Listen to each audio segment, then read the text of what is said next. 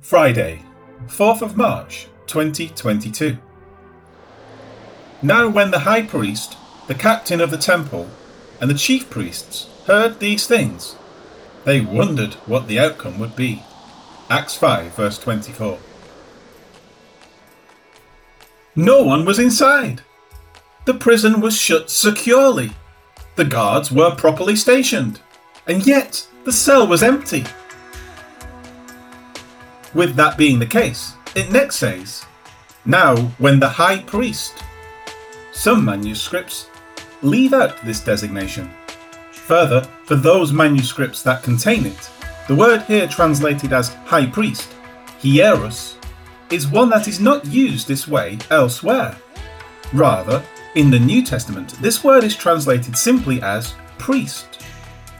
However, in the Old Testament, the Hebrew word kohen, which also simply means priest, is used to refer to the high priest at times. In the Greek translation of the Old Testament, this is then translated as hieros. Luke would have known this, and the obvious nature of who it is referring to meant that calling him the priest was sufficient to convey the meaning of the high priest. Along with this individual is next noted the captain of the temple. It is the same word used in Acts 4:1. He had authority as the main officer of the temple complex, and may have been the actual arresting officer on the previous day. Luke next says, and the chief priests. This is the same word used to refer to the high priest when it is in the singular. It is also the same word in the plural used elsewhere already to refer to those chief priests that were not currently filling the role as the high priest, such as in Acts 4:23. All of these together are said to have heard these things. The report is from the officers who had gone to collect the apostles.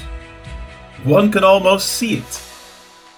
Well, we went to the prison. The guards were standing right there. The door was shut, bolted and locked, and so we unlocked it and went in, but nobody was there. It was as if they had been beamed out by Scotty. There wasn't a trace of them, nor was there a trace of any escape. They were just gone. Because of this, Luke finishes the verse with, they wondered what the outcome would be. It is the same word used by Luke in Acts 2:12, diaporio. It comes from dia, through, and aporio, to be perplexed. As such, it is an intensive word, signifying very perplexed, or perplexed through and through. This group of leaders was completely confounded at what had happened, and they wondered what it all meant.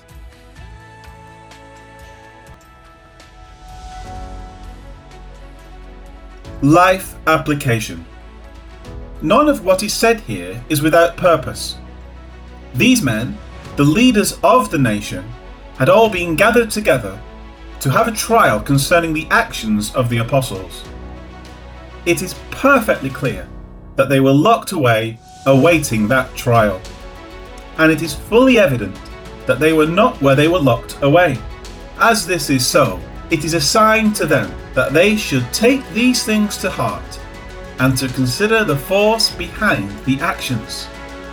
As will be seen, the apostles will be questioned concerning their actions at the temple, but the issue of them being brought out of prison will not even be addressed. No question concerning it will be raised, or at least as is recorded by Luke. This exclusion of such an important and relevant question tells us all we need to know concerning the state of their hearts. They were unwilling to ask because they already knew the truth with what had happened. Jesus had broken through the greatest place of bondage of all, death. They were fully aware of this. Now, while they were going, behold, some of the guard came into the city and reported to the chief priests all the things that had happened. When they had assembled with the elders and consulted together, they gave a large sum of money to the soldiers, saying, "Tell them, his disciples came at night and stole him away while we slept. And if this comes to the governor's ears, we will appease him and make you secure." So they took the money and did as they were instructed. And this saying is commonly reported among the Jews until this day. Matthew 28, 11-15. Why should they ask about such a simple matter as a group of apostles being brought out of a locked prison cell, when he had been brought out of the pit of Sheol itself? The answer for them would have simply been a further indictment upon them that they did not want openly exposed. What is unstated in the Bible is often as telling as that which is stated. Because of this, and because it is recorded and considered a reliable document of actual history, there is no reason to not accept what is being stated. It is also a reason why such things no longer need to occur today. The record that it can be done is sufficient to tell us that when it is prophesied to be done again, meaning the rapture of the church, it will occur as prophesied. Until then, we are to live by faith in what the recorded witness, the Holy Bible, states. And so, let us do so. Let us have faith in the Word and never equivocate on our proclamation of it being the literal truth of God.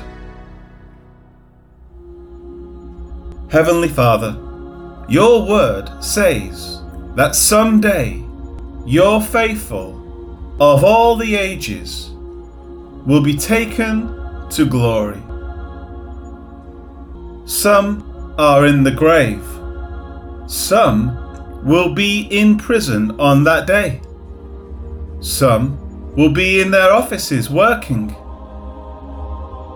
There will be people around the world in seemingly impossible states of confinement, or simply leading their lives in a normal way.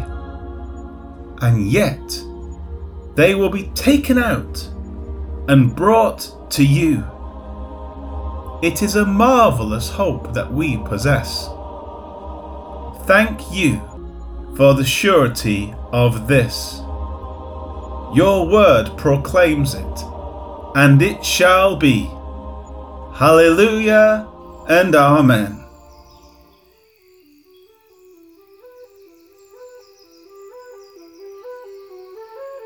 Hearing this, the captain of the temple guards and the leading priests were confused. They wondered what will happen because of this. Acts 5 verse 24.